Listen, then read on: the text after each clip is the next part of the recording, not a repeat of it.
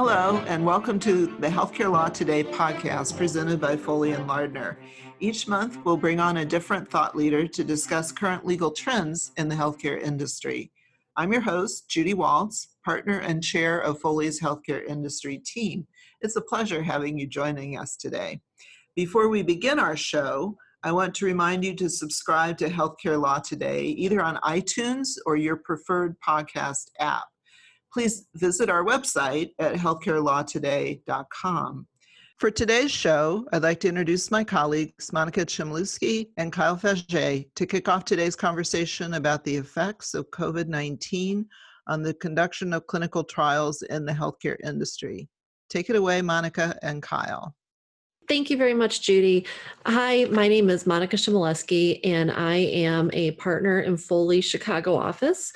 I am the vice chair of the healthcare practice group and the co-chair of the life sciences industry team.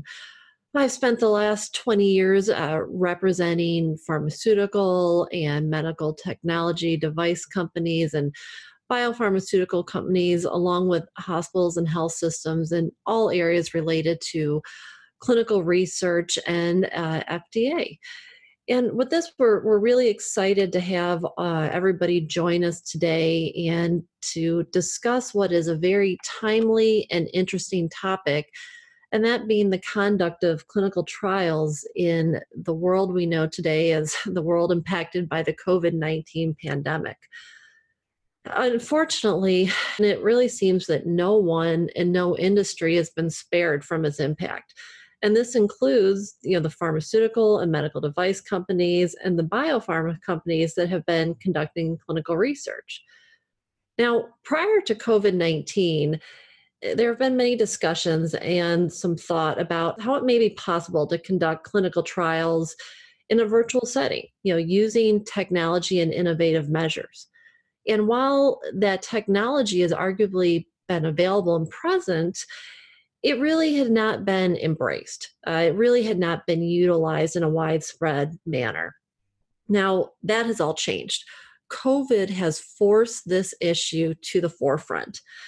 And indeed, the FDA even, is focusing on this as well. In March, the FDA urged industries and CROs to take a virtual approach to the conduct of clinical trials in reaction to COVID. And really, they wanted a virtual clinical trial platform to try and attempt to slow the spread of COVID. But what does this mean? And how is it possible to take a virtual approach to the conduct of clinical trials? That's what we're going to look at today. In this podcast, we're going to explore, what are the major impacts that we've been seeing on the conduct of clinical trials in relation to the COVID pandemic? What are certain regulatory implications associated with that? And where do we see this going? What is going to be the potential future impact of COVID on clinical trials in relation to the use of technology? Trying to look into the crystal ball. And with that, I'm very pleased to have both Kyle Faget and Lori Halloran on to discuss this with us. Kyle Faget is of counsel at Foley in our Boston office. She is a dedicated member of both the healthcare practice group and our life sciences group, and has devoted the majority of her practice to representing industry, pharmaceutical companies, medical device companies, biopharma companies, in all areas related to R&D and clinical trials. And she's also a core member of Foley's telemedicine team. Lori Halloran is also one of our special guests, and Lori founded the Halloran Consulting Group in 1998. Originally, it was operating out of her unfinished bathroom. Lori's time as a pediatric ICU nurse has inspired her to start a company that helps move new therapies through the FDA processes to get them into the hands of patients that are desperately in need. By providing a strategic development team, innovative startup companies could have access to world-class expertise at a fraction of the cost. Since its humble beginnings, Halloran has grown into a successful consultancy of like-minded experts who are dedicated to improving human health by making life sciences companies better at what they do. I am pleased to have both Lori and Kyle on this podcast to discuss virtual clinical trials with us. So Kyle, I'm going to, with that, please turn it over to you. So you can kick off this conversation here. Awesome. Thank you so much, Monica. I appreciate it. I think first and foremost, it makes sense for us to start with what we're seeing right now. So maybe starting with asking Lori, since the beginning of the COVID-19 pandemic, what are the major impacts you've seen to clinical trials? Thank you. It's been drastic and catastrophic. There were some data that came out last week on one of the major central IRBs was reporting that only 14% of the research sites are right now open to enrollment. There have been a staggering 100 plus non-COVID trials that were put on hold last month and 60 new US clinical trials for COVID. So what we're seeing across the board is a huge drop in new patients. And if there have been studies that are existing, about 25% of those patients have dropped or their visits have been interrupted. What this turns into is that there are delays in enrollment, missed study visits. Basically, the patients just can't get to the research sites or the research sites don't want them there. Some of the things that we are also seeing is any new studies, they're just being more or less put on hold. There can be a lot of activities that can be done to get them to the point where they're just ready to start enrolling, but the research sites don't have staff. If they're nursing staff, in some situations, they've either been laid off or they've been deployed to the front lines in treatment of COVID. So we can get them right up to the brink of being able to enroll the patients, but no one wants to do any moving, which I couldn't blame them, to actually go and visit. That cascades into protocol adherence issues or potential protocol adherence issues if they cannot comply with the procedures and schedules of the visits. Many of these procedures are designed to collect important data on both the safety and efficacy of the drug. They may not be able to get the drug, and then there can't be activities post those visits to clean up the data and get it ready for submission. In another way, we're also seeing the actual material, the clinical trial material themselves, the drug, can't get to the sites. There's limited import and exports. There's limited distribution of the other types of equipment that are typically used and travel bans. So it's pretty much across the board that we're seeing these types of delays. So in advance of COVID-19, we saw a real reluctance on the part of industry to adopt what may be better known as telemedicine or virtual clinical trials, for example, whereby visits with an investigator or a research nurse, for example, were conducted via something like Zoom or something like that to have these visits done virtually. Have you seen any shift? Like, are there protocols being rewritten to incorporate the use of technology that we're seeing all across the board in terms of medicine? Or is this just we're hitting a standstill for clinical trials? No, there are people starting to break out and find workarounds. A lot of this goes to the level of risk that the company is willing to assume. And that, I would say, is probably the biggest thing that has shifted drastically. The industry as a whole is very risk averse, but given this absolute standstill, there have been creative ways to try to have telemedicine visits or remote laboratory assessments where the patient goes to the lab. It's not affiliated with an academic medical center and they have their bloods drawn, or they have a visiting nurse come in and do some assessments. A lot of what goes into a clinical trial is not actually necessary to be face to face. Here's a really simple example that when you take it and you unpack it a little bit, illustrates the challenge. There's something called a 6-minute walk test.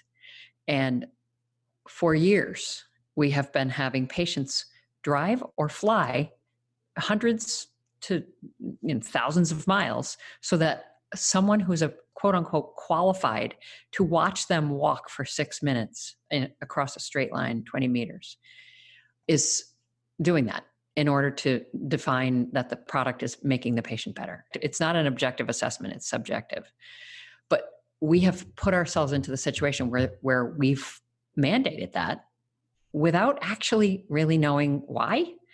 And people are starting to think more creatively about how could they do that and have it be videoed or watched remotely. There's a lot of creativity because of the necessity to do this. Most of what can be done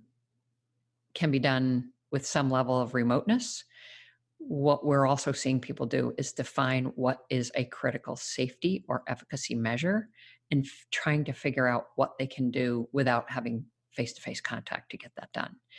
Anything that isn't a critical or safety or efficacy measure actually really shouldn't be part of the protocol, because protocols are over-engineered a lot to ask for data that no one actually knows what they're going to do with. They just might want to have it someday. So I think there's a very strong focus on what is absolutely necessary, and they're whittling it down. Now, one of the things that is required in doing clinical trials is you have to have an ethics committee or an IRB take a look at what's been changed. But if you're making the decisions on changing things in a study with the patient's safety in mind, those are often things that can be reported after the fact. They don't actually have to have extensive reviews and approvals. And because COVID-19 travel is patient safety compromising, that kind of opens the door to a lot of creativity. Most of the time, people don't think creativity is good in a clinical trial, but in this case, I think it is. It's a completely fair point. So just tackling this issue of creativity, because I think it's a really important one, and I absolutely agree that researchers are going to have to think outside the box. Industry is going to have to think outside the box to tackle today's issues amidst COVID-19. And, the good news about being forced to change is that some of the changes, I think, could be very long lasting. But, having said that, though, what are some of the regulatory and compliance implications that go along with these forced changes? Well, ultimately, the challenge will be, is the data set that has been defined as critical to demonstrate safety and effectiveness, has that been met? That's the biggest risk of all, because if you've cut out so many procedures and tests that or the patients have skipped visits or not shown up, that could ultimately impact the ability to determine whether or not the study met its endpoints. So that's the highest risk for the company. If the company is able to take a critical approach to looking at the actual study design and determine things that can be pushed off or eliminated or done in a more creative way, the likelihood of the data integrity being maintained will get higher over the course. Well, one thing that is an increasingly important aspect of conducting, monitoring, analyzing, and saving a study or reporting that study is the regulatory agencies, especially in the US and Europe, are increasingly looking closely at what the pharma company, the sponsor company, has done to mitigate risk and to manage oversight. And oversight is the main role of the sponsor company, the pharma company. They have to oversee the research sites. They have to oversee the conduct of the trial. They have to oversee a variety of different vendors that they need to hire to perform the various thousands of activities. And when things are changing so quickly in this type of an environment, you start to, if you're not proactively defining the risks that you have in front of you and documenting what you did to mitigate or manage or decrease those risks, you end up losing the plot. So what we're seeing a lot of a heightened level of concern around is a real-time approach to that documentation. And what ends up happening at the end of a study or an end of a program where a drug is going to be approved is the regulators send in inspectors in many cases to take a look at what was done to verify that it was done according to the regulations. And the things that they look at are how all of the activities were defined, managed, and documented. So in this type of environment where there's so much happening at any given time, if you're not documenting the risks that you reprioritized and the ways you dealt with making decisions to put mitigations in place, you're going to lose it. So a lot of our clients and a lot of our colleagues are pulling out tools and sharing them with each other so that they're basically creating storyboards and narrations as to what decisions they made, why they made them, and what the outcome was. And that's actually a really good practice to do in a non-pandemic situation. And often the thing that sponsors are dinged on in an inspection is that they didn't explain what they did and why they did it. So I see that as a positive. Well, that's interesting. And if I could jump in here, Kyle, one thing, Lori, that I'm wondering, as we're talking about this and these, these new innovative, ways to conduct the trials, to reach the patients, to gather the data, all while doing so in a compliant manner. What have you seen, recently that, these forced changes are bringing that are either enabling or inspiring industry to use technology in ways that we haven't seen before in relation to clinical trials? We've seen a lot of, just in the general healthcare world, patients now interacting with providers on virtual visits. And one would assume that there may be aspects of a protocol that would lend itself to something similar. But then, as you were mentioning, compliance and documentation, I wonder, well, how does a monitor that to make sure everything's done correctly? But what have you seen in terms of this technology? What are your thoughts? Well, what I've seen and what's actually in use is there's a drastic divide between that. There's something like 0.04 trials that actually have brought in technology and adopted it in a meaningful way in clinical research. And that's really astounding. There are basically what could be occurring, and it isn't yet because people are too busy just dealing with the now, but what could be occurring is a simultaneous evaluation of a subject for a trial, as well as just doing a health history. It could be that the physician is dictating the findings in the visit, and there's an automatic behind the scenes evaluation of whether or not that patient is eligible for a study that's going on. We're nowhere near that yet. What is happening is there are, like you said, televisits happening. There's home health aides coming. There are some sponsors are sending pinprick kits with a special surface that you put your drop of blood on instead of having it drawn at the research institution. That's not technology, but it's a little bit more evolved than making the patients go to the laboratory that's down the hall from the physician. So it doesn't have to be super high tech to be effective. And a lot of that is fairly easily implementable given the circumstances. The things that aren't as easy to implement are remote. There are companies that basically bring all of the infrastructure and all of the expertise that you could have in place in a community-based physician's office, and they will run your trial for you, or they will do most of it from a distance. That hasn't really been widely adopted, basically just because the time to get it up and running is not a matter of weeks. There has to be a little bit longer of a lead time. I see that a lot of those types of remote, supportive, or virtual opportunities will be tried out in this situation and then might likely be thought of as much more feasible for future. So for the moment, I think a lot of studies are just trying to get by, but I think what this is doing is it's making people realize that they were caught very flat-footed and that they should be thinking about what they can do differently going forward.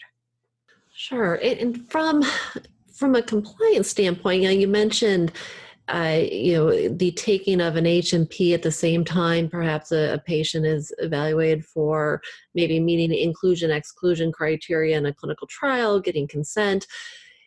And there's a whole myriad of different regulations on both, the healthcare side and industry side that may, implicate that.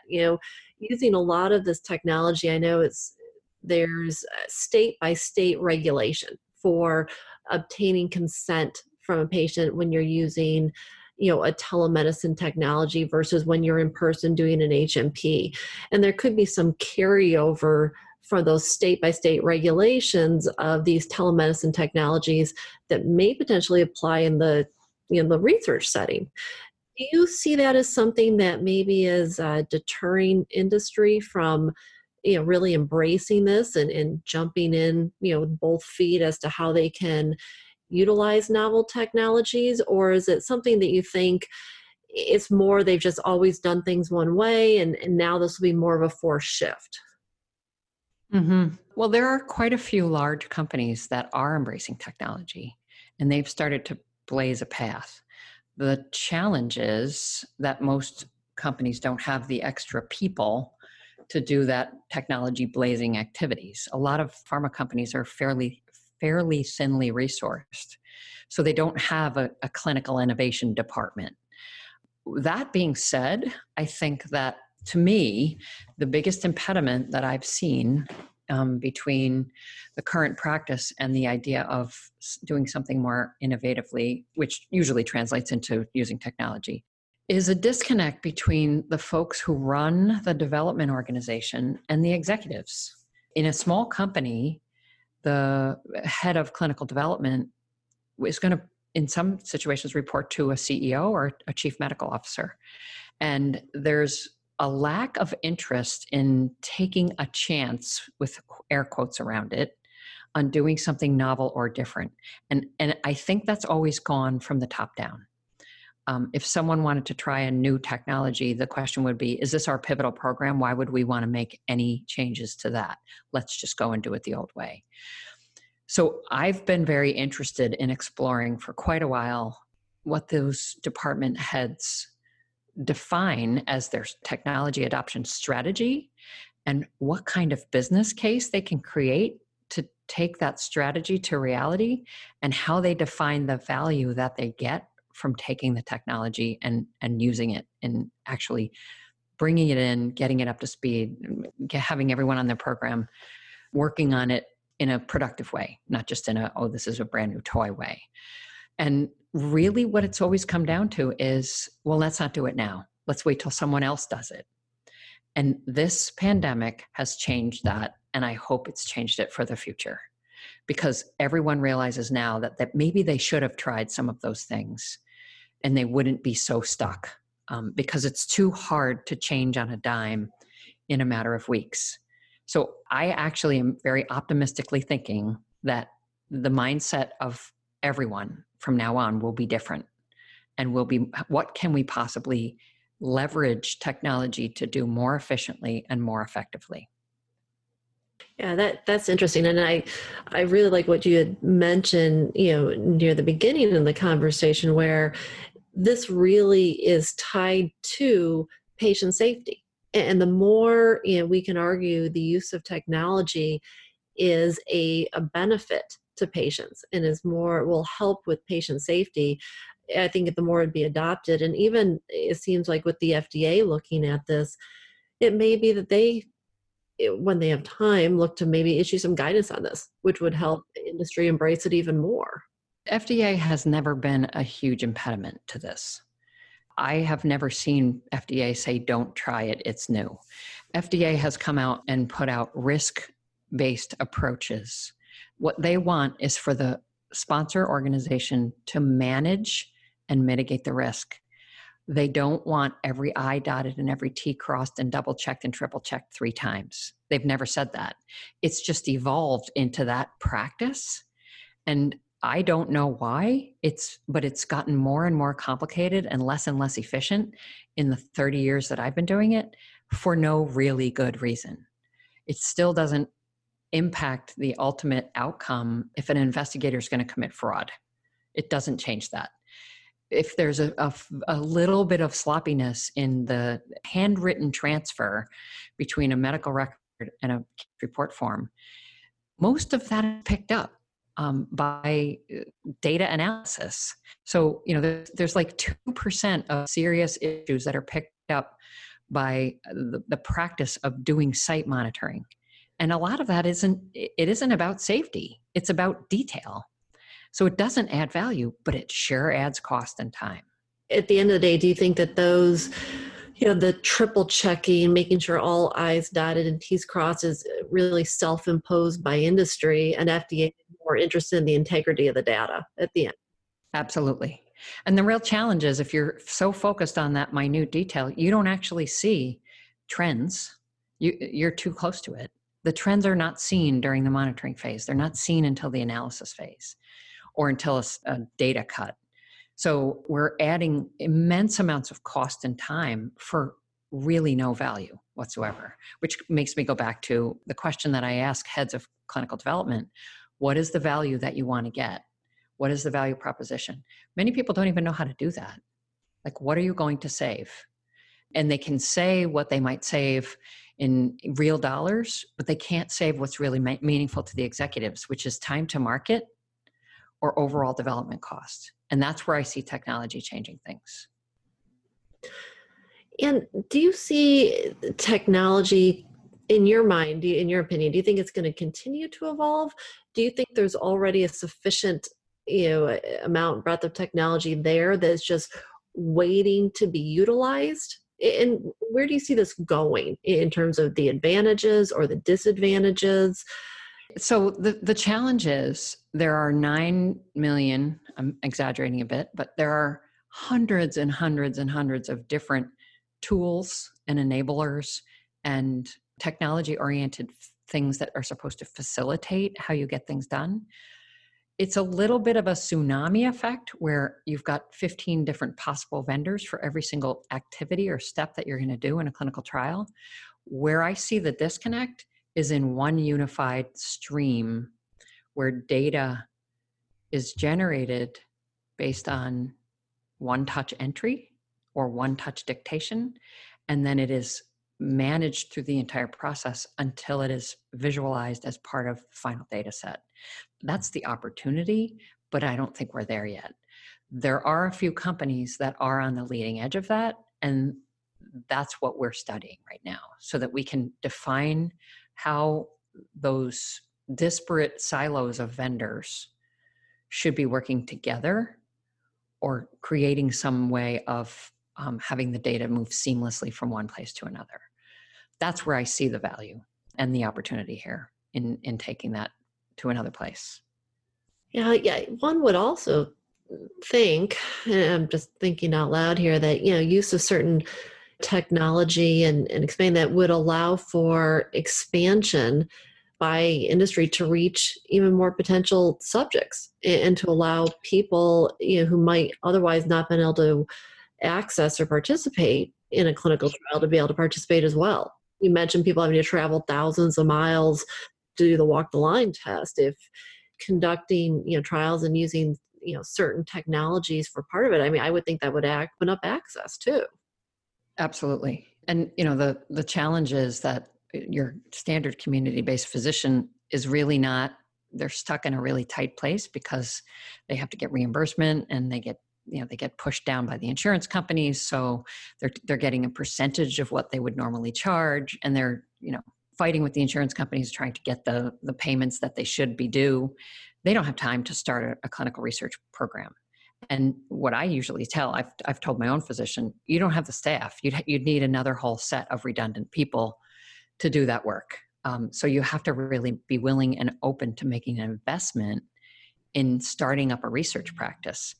I see it as that it shouldn't be one or the other. It shouldn't be the enormous investment in order to have all the people to do all the procedures and do all the paperwork that really shouldn't be done, because it's not ultimately benefiting the outcome for the patients and it's not creating better and safer data. So if you had a mechanism by which you could have a community-based physician participate in a large trial with a very light touch, and that touch could be facilitated by technology, then you would open up a lot more opportunities to get to the patients where they are, where they live, and make it less burdensome for them to participate. And that makes perfect sense. What do you see, though, as the potential disadvantages? I mean, I know you said, starting up, some of these practices, it takes, extra time, is a longer process.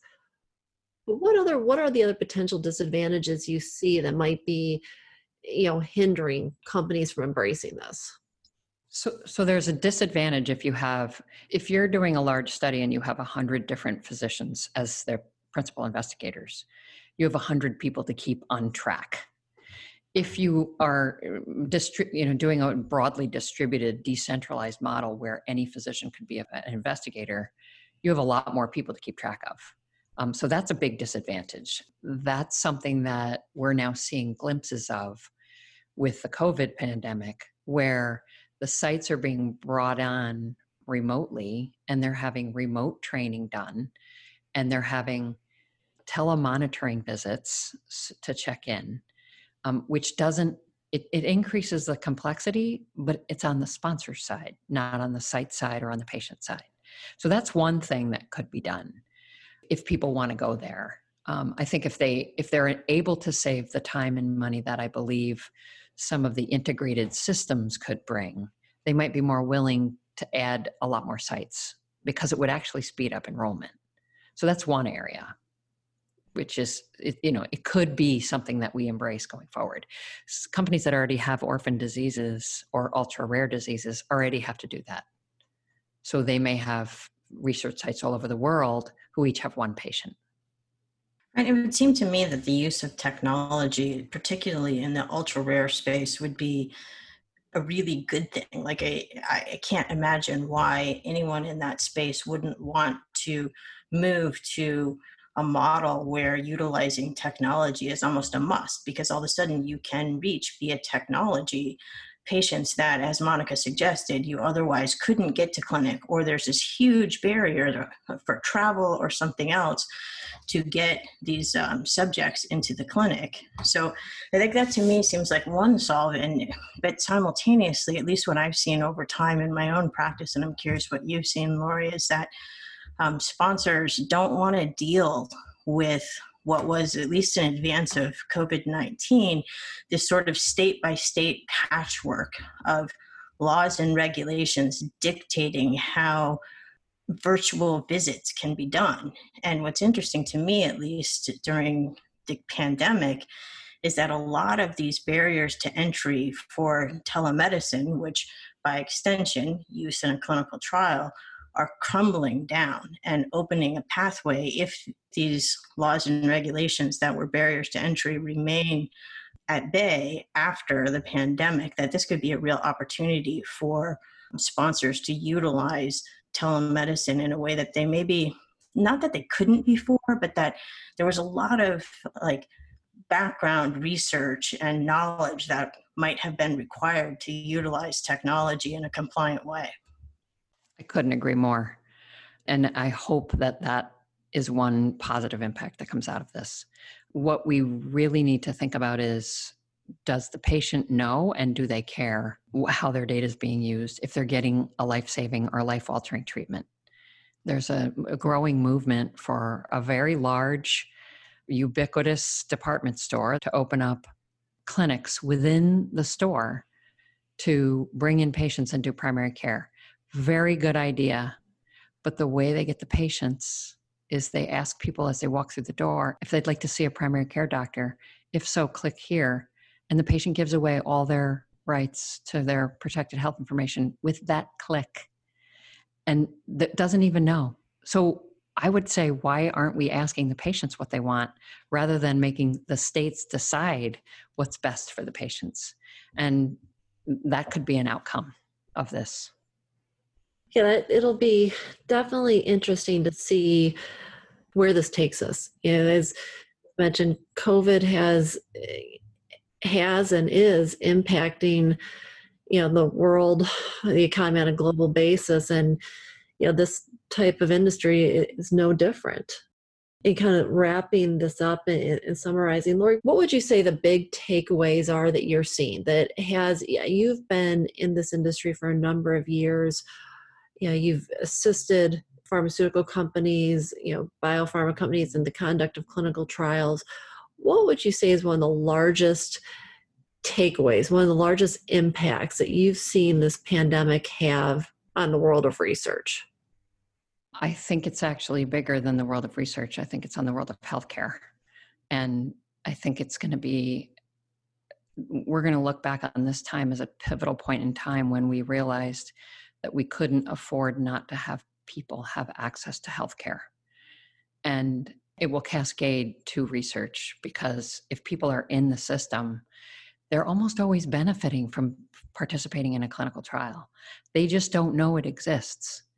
There's data, and there have been studies done, that patients who are on a clinical trial feel really well cared for. It's seen as a positive thing when they have been part of a clinical trial.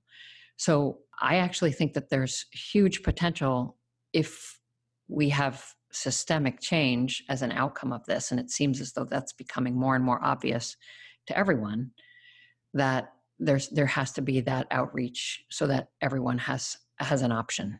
And that's not a political comment, that's a human comment. And I think that will transfer to how we do our work. And I just hope that we are embracing technology so that we're not wasting time and money, which could be saved in order to pass the savings along to the patients. Because I think that's another big thing it's gone quiet for now, but it will come back. The pharma industry really can't afford to be on a lower level of trust than used car salesmen. And we haven't gotten away with that. It's just been put off for now. So it's a really big chance to do right and do what's right for the patients, and still allow the pharma companies to have some level of profitability that makes sense. Oh, very well said. And I think that's absolutely right. At the end of the day, what everybody really needs to remember is that the focus is and should be on the patients and the welfare of the patients, so that everything that pharma is doing, that we're doing, that FDA should be for the benefit of patients, including access to healthcare, access to these trials. Lori, I think that's very, very well said, and I agree completely with that. Well, and everyone who works in clinical research doesn't work in clinical research because they're quote unquote pharma. They are passionate about trying to make patients' lives better. And that's why they're as dedicated as they are. So I would see this as a huge opportunity to give a resounding pat on the back to those dedicated workers. Absolutely. This has been, I think, very informative. I find it very interesting. I'm very curious, and will be very poised to see, where this goes and how this continues to evolve to shape the industry and the world. But with that, any last concluding thoughts, Lori or Kyle? Stay positive. Yes, positive, safe, healthy. But thank you both for your time today. Lori, your wealth of knowledge and behind the scenes expertise is just absolutely wonderful. And we hope everybody enjoyed this and found this to be very, informative and interesting. And like I said, I hope everybody stays healthy and safe in the wake of the COVID pandemic and afterwards. Thank you, everybody, for your time today. And Judy, I'm turning this back over to you. Thank you, Kyle and Monica, and thank you to Lori Halloran of Halloran Consulting Group for a great show. We appreciate you taking the time to join us today. We want to thank everyone for listening to the Healthcare Law Today podcast, your connection to timely legal updates in the healthcare industry. Healthcare Law Today is a monthly program, and we encourage you to subscribe to this podcast or to Foley's Healthcare Law Today blog at healthcarelawtoday.com. If you like this show, don't forget to subscribe and be sure to rate us 5 stars. Until next time on the Healthcare Law Today podcast, I'm Judy Waltz at Foley & Lardner. Thank you for joining us.